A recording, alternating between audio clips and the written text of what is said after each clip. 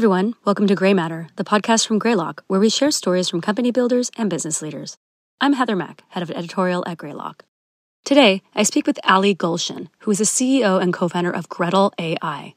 Similar to the way GitHub's open platform unlocked coding and computing bottlenecks for engineers, Gretel provides tools that allow organizations of any size to run experiments, collaborate, and build with data, including synthetic data. Greylock has partnered with Gretel since 2020, and the company recently released the general availability of its product. You can read a transcript of this episode on our website, greylock.com/blog, and you can subscribe to all episodes of Gray Matter on SoundCloud, Spotify, YouTube, Apple, or wherever you get your podcasts. Ali, thanks so much for joining us today on Gray Matter. Yeah, thanks for having me. So Gretel has been called the GitHub of data. What exactly does that mean? So for a few decades, one of the trends that we saw was the community working on removing the compute bottleneck. And removing the compute bottleneck really consisted of many different things. Obviously, the compute nature itself, access to resources, and this is where we saw emergence and usage from cloud-native technologies, microservices, CI/CD, and the trend towards more developer tooling. And GitHub, we feel, was a huge milestone in how engineers, developers, scientists collaborated with each other. Before that, it was very difficult to have these repos and collaborating and working with code. And sort of democratization of building with code was really a major part of what gave rise to applications and services. And it became a huge driving force behind compute and proliferation of it. We think that the same bottleneck is now applied to data. Essentially, we've built an ecosystem around usage for data, higher velocity of development, applications relying more and more on ML AI for personalization, recommendation. And the problem with data is it has higher entropy. It's more bound by ethics, by privacy, by regulation, compliance, or just internal policies. So how do you unlock and remove that bottleneck for data is really what we set out to do. And a lot of it really has to do with our own background. But the bottleneck for data is really the main problem that we're set out to solve here. How did you identify this issue and decide to work on it? And then once you figured that out, how did you know that it was something that could carry an entire company and maybe not just a single product somewhere else? So myself and my two co-founders, Alex Watson, who's our CPO, runs product and applied research, and then John Myers, who's our CTO, runs engineering. We've known each other 10, 15 years, and we've sort of had an interesting path. All three of us came out of the intelligence community, and then we started our own companies, and those companies were eventually acquired by bigger companies. So what we have seen is both sides of the coin, where we are starting and we have this lack of data, lack of access, sort of inability to validate things or test things. And then the flip side of it, which is what it's like to work in organizations where you have access to an abundance of data for testing, validation, sort of acceleration of R&D, but then combining that data with extremely effective tooling, a level of tooling that is inaccessible by majority of the community. So having come from that background, what we looked at and saw was more and more, this is becoming a self-fulfilling prophecy. You have better tools, you get better data, you have more data, you can build better tools. And as a result, a lot of the larger companies are building walled gardens around their data, and they're creating this massive advantage for themselves with their data. And considering the sort of the immersive world we're venturing into beyond the traditional Web 2.0 and more sensors, IoT, data collection with different types of methods, we felt like that the larger community had the right to be able to not only have as great a set of tools, but to also be able to share and collaborate with that data, because collectively there's a lot more data available to us as a community than individual companies. So while we can sort of unleash data for everyone, what we set out to do was actually build the tools that these larger companies had access to, and we can make it accessible and easy to use for everyone. So you didn't have to have multiple PhDs to use differential privacy, or you didn't have to have PhDs to build entire pipelines. And that was really the genesis of Gretel. Mm-hmm. And so you founded Gretel in 2019.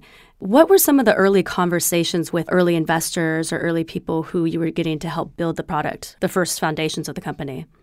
So obviously, this is where Greylock played a huge part. Sridhar Ramasamy, who's our investor, joined us from seed round. A lot of the conversations we had early on really revolved around three areas, which was, if you need to remove the data bottleneck, what are the main questions users and customers need to answer? So when we started the company, we sort of wrote the initial lines of code in late 2019. We released our first public beta in September of 2020, so only 9 months after we started. And very quickly, we realized there are three questions users were asking us, which is, how good is the quality of my data? As a result of that, what use cases can I actually power? And then finally, how private is this data? Meaning, can I share this with my team? Can I share this with my whole company? Or can I actually publish this on the web and collaborate with others? This is an area where we spent a ton of time talking to users, to our community. This is actually why we decided to open source our core libraries for synthetics and some of the work we do on NLP. Because the other thing we found that was very difficult for users to answer was, how do they answer the quality of AI tooling or algorithms you're building? So our view was, well, let's be transparent about it. Let's have the community and the larger ecosystem validate that for us. So based on those questions, we set out to really build tools that helped create fast and easy access to safe data. And that was sort of the genesis of it, which is we released our beta in September of 2020. And then we actually released our second beta, which was really our GA preview a year later last summer. And at that point, we had a few thousand users on the platform. We have a full featured product that's open to all users using GitHub and G Suite to sign in. And at that point, we decided to sort of start orienting a little bit more around use cases. And what we saw was that the data bottleneck problem really led into three tiers of problems that sort of map themselves into use cases. One, I have a data set that only a subset of my teams can use. So how do I create larger access to that?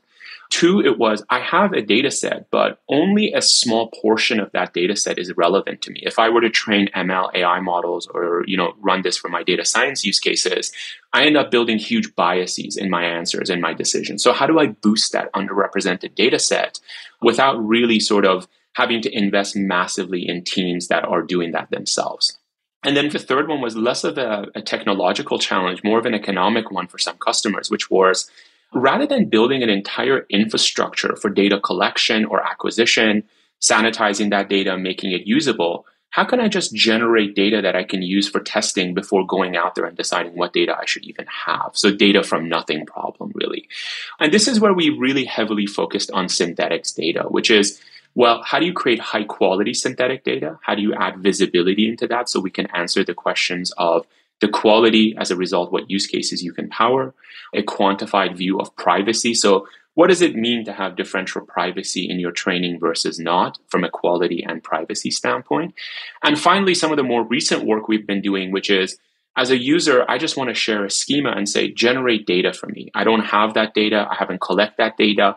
And we think that's a very fundamental piece of this whole problem, which is if we can sort of move users away from the first answer is always, let's just collect as much data as we can and we'll figure it out later, towards, well, let's use safe data that is accessible to us and then build from there. I think that could be a huge fork in the road for overall work that we can help. So that's sort of the progression we've gone through in the last year. What are some of the advantages of using synthetic data? In a lot of cases, synthetic data can actually end up yielding better results than raw data. And we can get into why that is, but in more detail. But at a very high level, if you have missing columns or fields, or you haven't properly classified or labeled your data, you can end up having raw data training sets that are biased or actually sort of lower quality than a synthetic data set that has gone through proper labeling, transformations, and synthetics. Our CPO, Alex, just gave a talk on this particular topic at the NVIDIA conference, which we demonstrated based on one of our researches that we published openly, how synthetic data actually does yield better results in a lot of cases. And it goes back to the tooling approach. Better labeling means better transforms means better privacy and labeling means better synthetic data compared to raw data.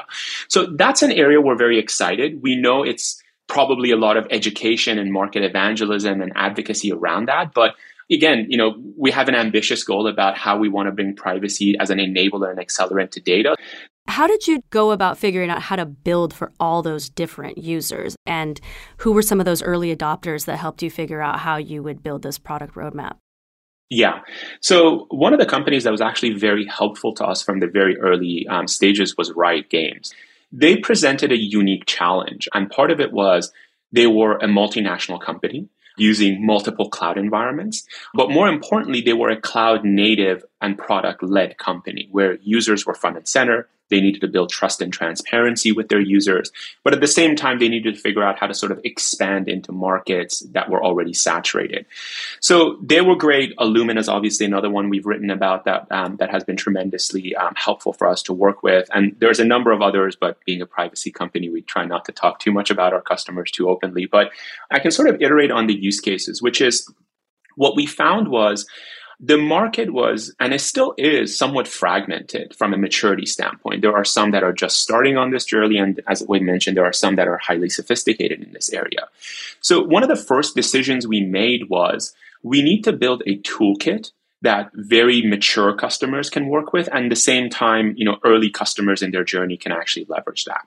So as we looked at the data problems, we said, well, what are a few pieces that every company needs in place to be able to have high quality data that is private, shareable, and can be used for higher production grade use cases. And the use cases we found are a lot of customers were doing a lot of manual or, for example, scripted labeling or classification of their data. So one of the tools that we ended up building is our classification and labeling, which is to remove that notion of manual labeling classification, whether it's structured or unstructured data, because that's a very complicated problem. And while there's a lot of companies working in this particular space, as part of a comprehensive data toolkit, we still felt like we needed to invest in that because most companies sort of haven't made their investments there. But that's not what we're trying to differentiate. We just think labeling and classification using NLP, NER, sort of advanced technologies is just good hygiene to have as part of your data toolkit. So that was one part of it. The second part of the problem and sort of use cases we saw were a lot of engineers, developers, especially product engineers, were trying to gain quick access to data from production so they can accelerate R&D, build better products, better experiences, A/B testing. And that's where we found transformations to be highly valuable.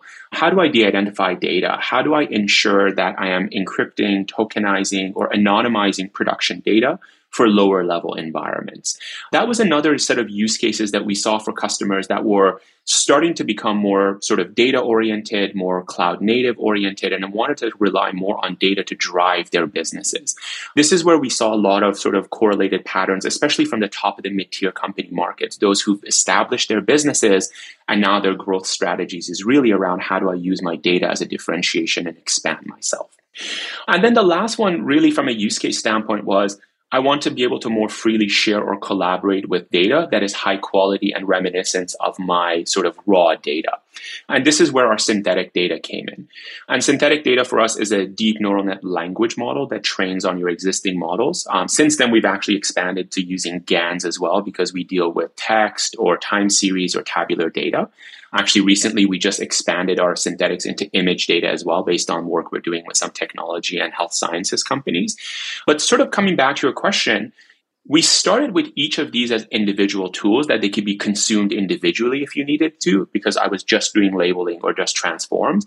And now, since then, we've actually rolled out more of a platform approach, which is if you are trying to generate highest quality of synthetic data for tabular data, well, first you need to make sure your data is properly labeled and classified.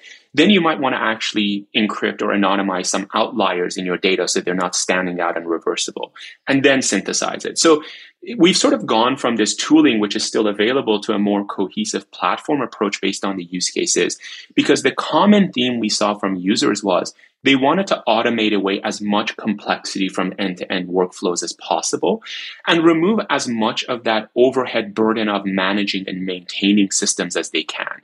This is also why you can consume our product completely as a SaaS product or just deploy the compute components as containers in your environment. So our entire sort of mission has been, how do we make things as easy as possible to be consumed individually or sort of fully end-to-end automated? But it was really those sort of individual use cases that actually had us settle on these toolkit approaches that then allowed us to be a more horizontal application. So rather than focusing just on fintech or health sciences, we found the way we can mix and match these tools can actually solve some higher order problems. It's fascinating. And then last month, you released your GA product. And so who would be able to use that? Every person you're describing sounds like they would need to have multiple degrees. And, but I'm wondering, who's a possible use case who could use it now that you maybe didn't even think of when you first started the company? That's a really good question. So we initially set out on the personas of data engineers and developers focused on data. So ML/AI engineers or data scientists. And that was a very tight scope. But one of the things we've done is if you, for example, log into our dashboard, you see our dashboard is actually very much organized similar to GitHub. The same way you have different code repos, we have data repos. So where you can sort of sign in and see who's working with what data in my company, what data do I actually have access to. And you can just drag and drop files, JSONs or CSVs of data, and automatically classify or transform or synthesize them with configurations automatically picked for you, orchestration automatically managed for you by our cloud. So as a result of that, one of the really interesting patterns we've seen are individuals or smaller companies, small companies, startups, SMBs generally, where they don't have resources to invest in those teams, coming and wanting to use sort of a low-code, no-code approach to data engineering for synthetics, labeling, or transforms using our product. A great example is we had a researcher from Ohio who was working on a very niche specific data set, and he's not a data engineer. He actually wanted to transform and synthesize it so he can share it with some hospitals. We actually had a financial trader that was working on a very specific vertical and wanted to see how her data mapped to some more geographically specific areas. So the point being is that the focus on UX, UI, and ease of use has actually demonstrated to us that we have a much larger and broader set of folks we can go after. And that was eventually what we always wanted to get to, which was how do we make working with data so easy and safe that everybody can use it? Eventually, it doesn't just have to be, Panda frames or CSVs or JSON or streams that you're using. What if you can just take simple files, upload them, synthesize them, transform them so you can actually use that collaboration through that? So that is the longer term path we're taking, but we're very excited to see that sort of emergence of that actually in our data sets now. Right. And very specifically, since you launched, a lot has happened that has reiterated the role of data in healthcare decision making. And how are you working on that? Yeah, that's a great question. So what we have found is during the COVID pandemic, a lot of health sciences, pharma, hospitals, a lot of traditional red tape was removed just because they needed to move faster and make decisions. And as a result, they actually saw what faster work with data can really mean to them, from trials to innovation to even larger collaboration. One of the areas that we can talk about is, for example, the work we've been doing with Illumina, which is world's largest genomics company. And the work we're doing with them is building synthetic data sets of genotype and phenotypes, which are some of the most complex and challenging data in the world, hundreds of thousands of columns, millions of rows, to be able to demonstrate that.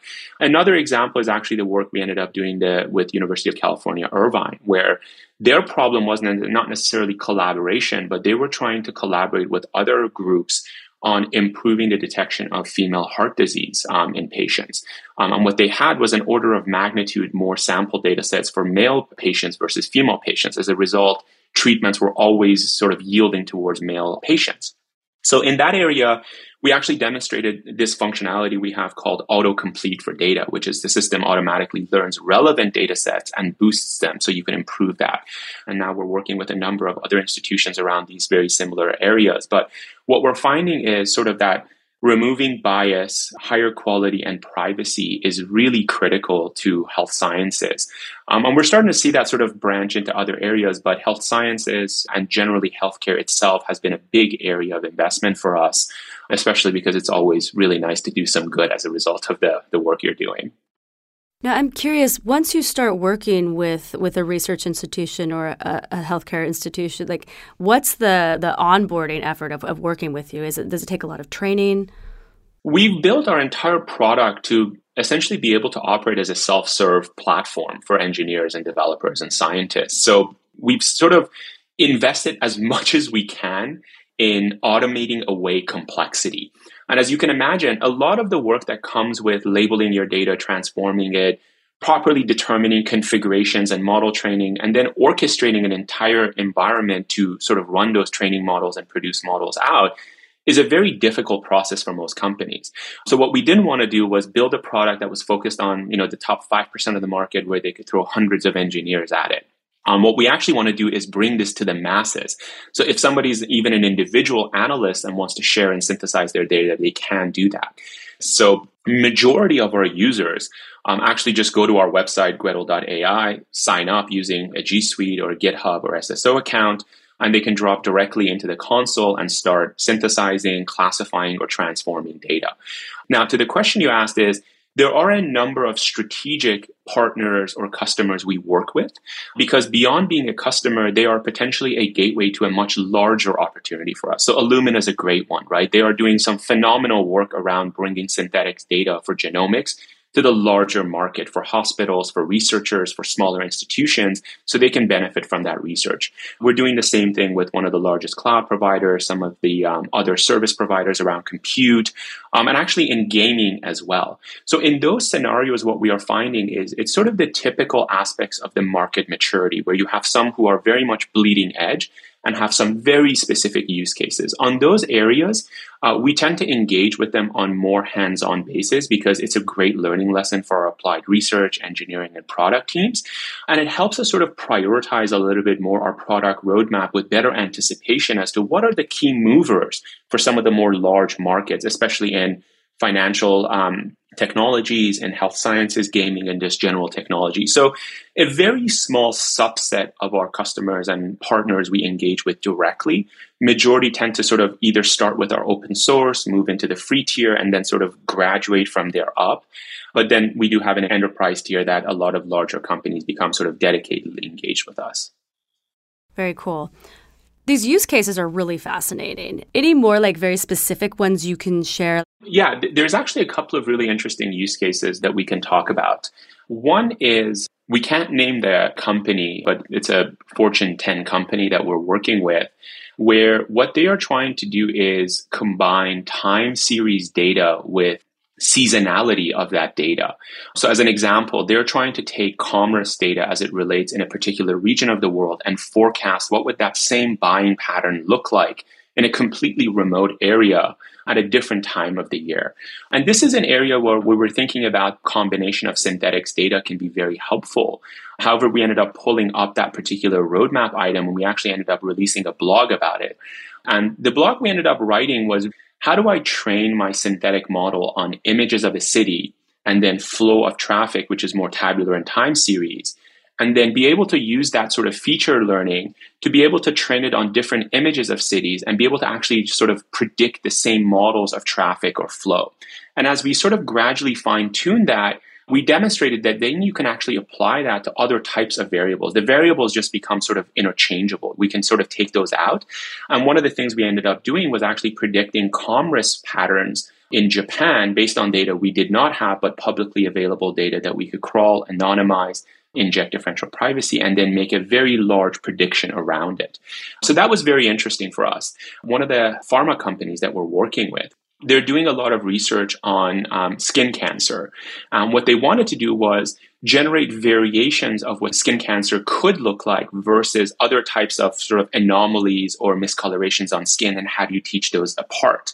Now, that's one side of the problem. What they wanted to be able to do was, can we take this image information and actually combine it with doctor's note, which is mostly time series or tabular or even free text data, and say, can you pull features or context from this data and actually be able to give it some context or priming of what this image should look like? So treating each one by itself is very difficult, just on notes, making a decision on sort of an outcome, or just on image. So this is an area we're very excited about because it applies to many things. We're actually working with a different company who's using a similar sort of mindset to say, what if I wanted to generate fake receipts and be able to train my models on it? So combining textual data with image data and making accurate predictions on top of it, whether it's for health detection or whether it's for financial, is another area that we've been heavily focused on. On the fintech side of things, we've seen that is actually related a lot to detecting black swan events. Like, what variables in here have the potential to move the needle in unexpected ways? Because history is bound to repeat itself. It's just making sure you understand the correlations and patterns in history and how they repeat themselves in conditions. And then obviously on the other side of it, in commerce, it has been very helpful for us. So those are two sort of interesting areas we have seen emerge and we think are vastly growing areas. And if I were to sort of step back, I think there's sort of three layers that we classify this, right? There's generally synthetic data itself, which there's a lot of companies working on synthetic data, with whether it's textual, image, visual, or audio. But then there's sort of two additional steps that we have taken, which we think are very exciting. And this is, again, sort of to your previous question, why we chose to work with some of these really bleeding edge companies that are pushing the needs for data.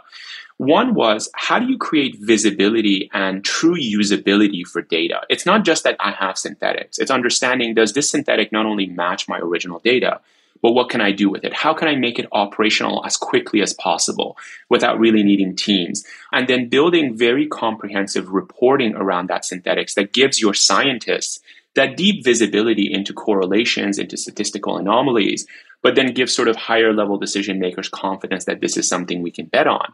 And then the third one, which we just mentioned, which is, how can Gretel help me generate data if I don't have any data at all, without me going through the economic barriers of collecting data and sort of building an entire infrastructure? That third tier is something we're very excited about, because that is ultimately not only solving the data bottleneck, but solves a lot of major privacy bottlenecks as well. So this is sort of becoming a very interesting year. And obviously, we're excited to see a lot of other companies contribute to this space as well.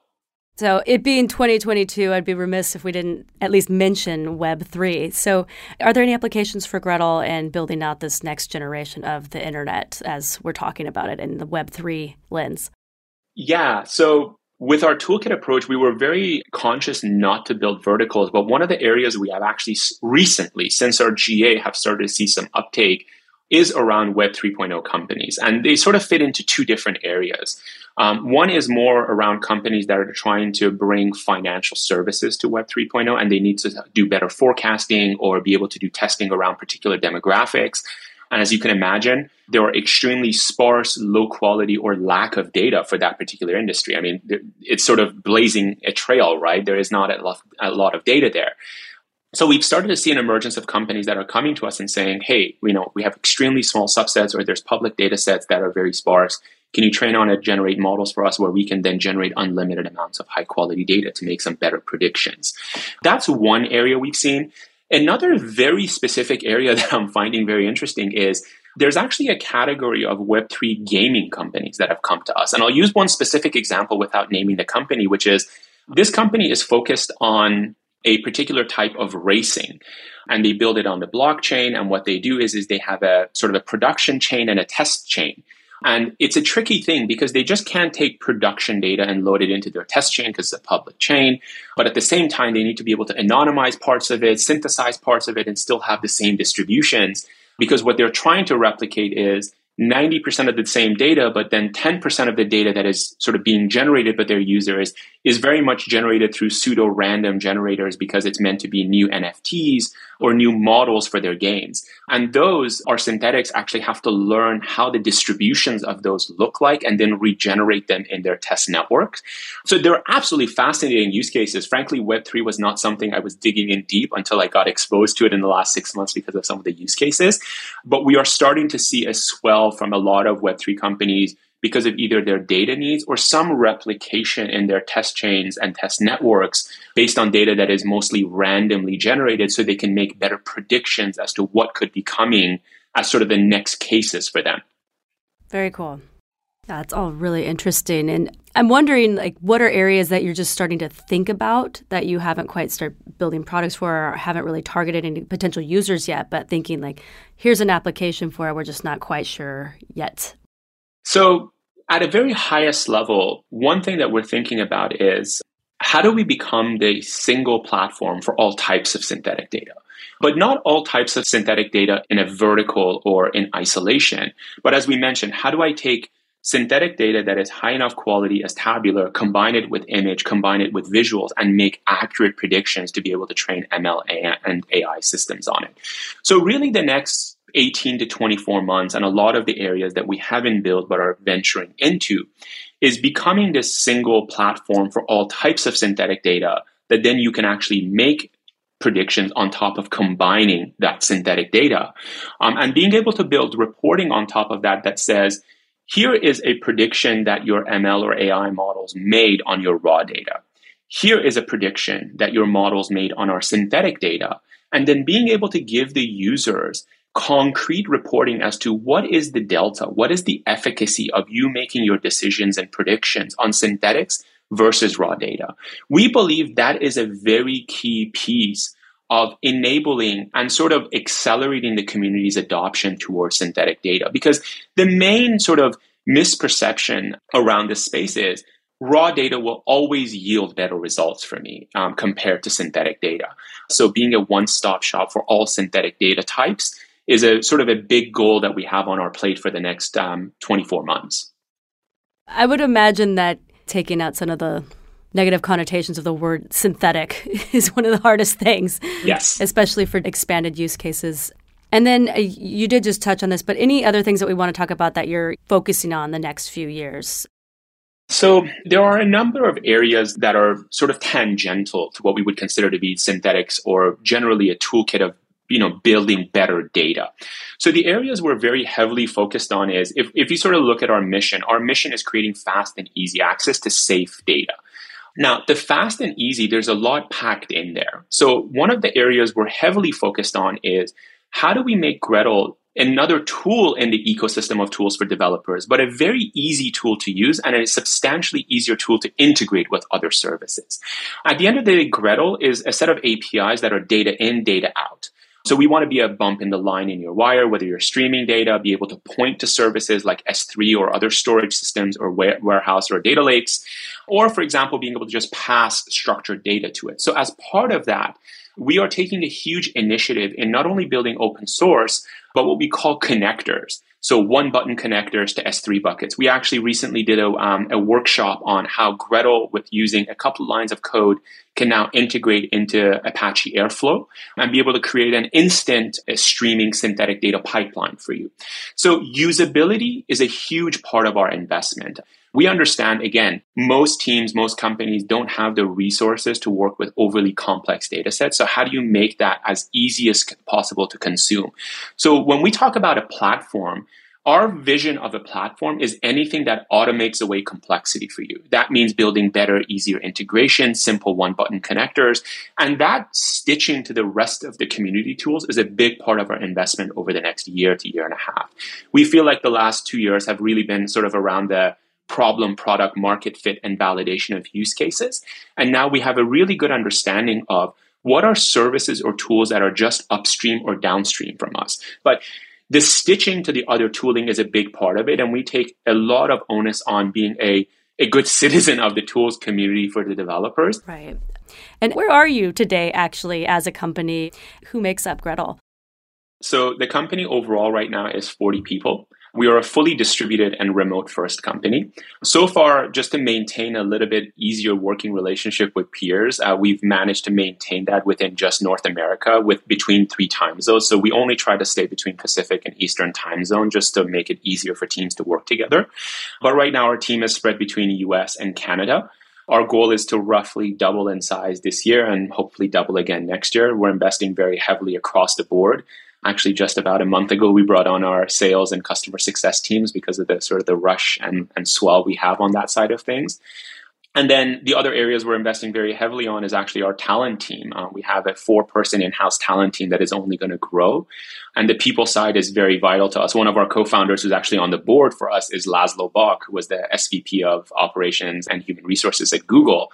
So obviously him and Sridhar go way back there. And we feel like they sort of present 2 really great sides of it for us. One, Sridhar, who's heavily focused on our community, on our product and our technology, on feedback, and Laszlo about giving us very deep insights about how do you build a people-friendly organization. So a lot of our efforts, and frankly, a lot of my time goes towards, how do we make it a better environment for people? How do we create psychological safety for our team and sort of create an environment of survival of the fittest ideas?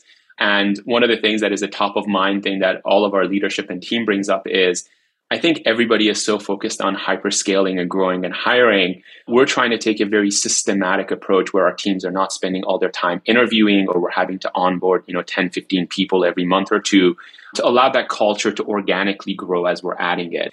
The great thing about it is it actually can be solved via product.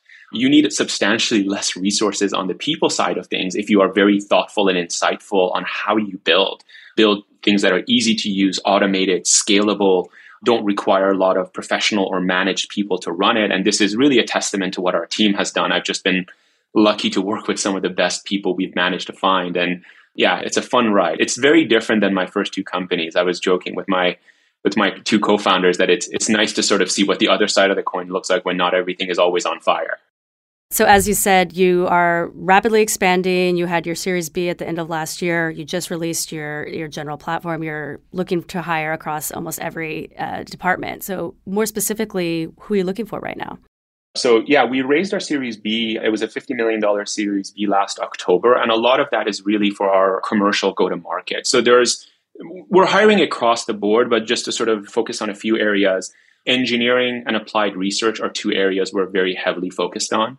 So our applied research team is actually an entire independent org, and we're investing quite heavily into that. We really care about the applied part of that because a lot of that work is, again, sort of removing complexity and putting it into easy to use ways for our users. And then the other area we're very heavily focused on hiring right now is our marketing team. So in our marketing, we're hiring for growth. We're hiring developer advocates for a lot of developer relations. We think of marketing really as market intelligence and community work, not that sort of the traditional view of marketing.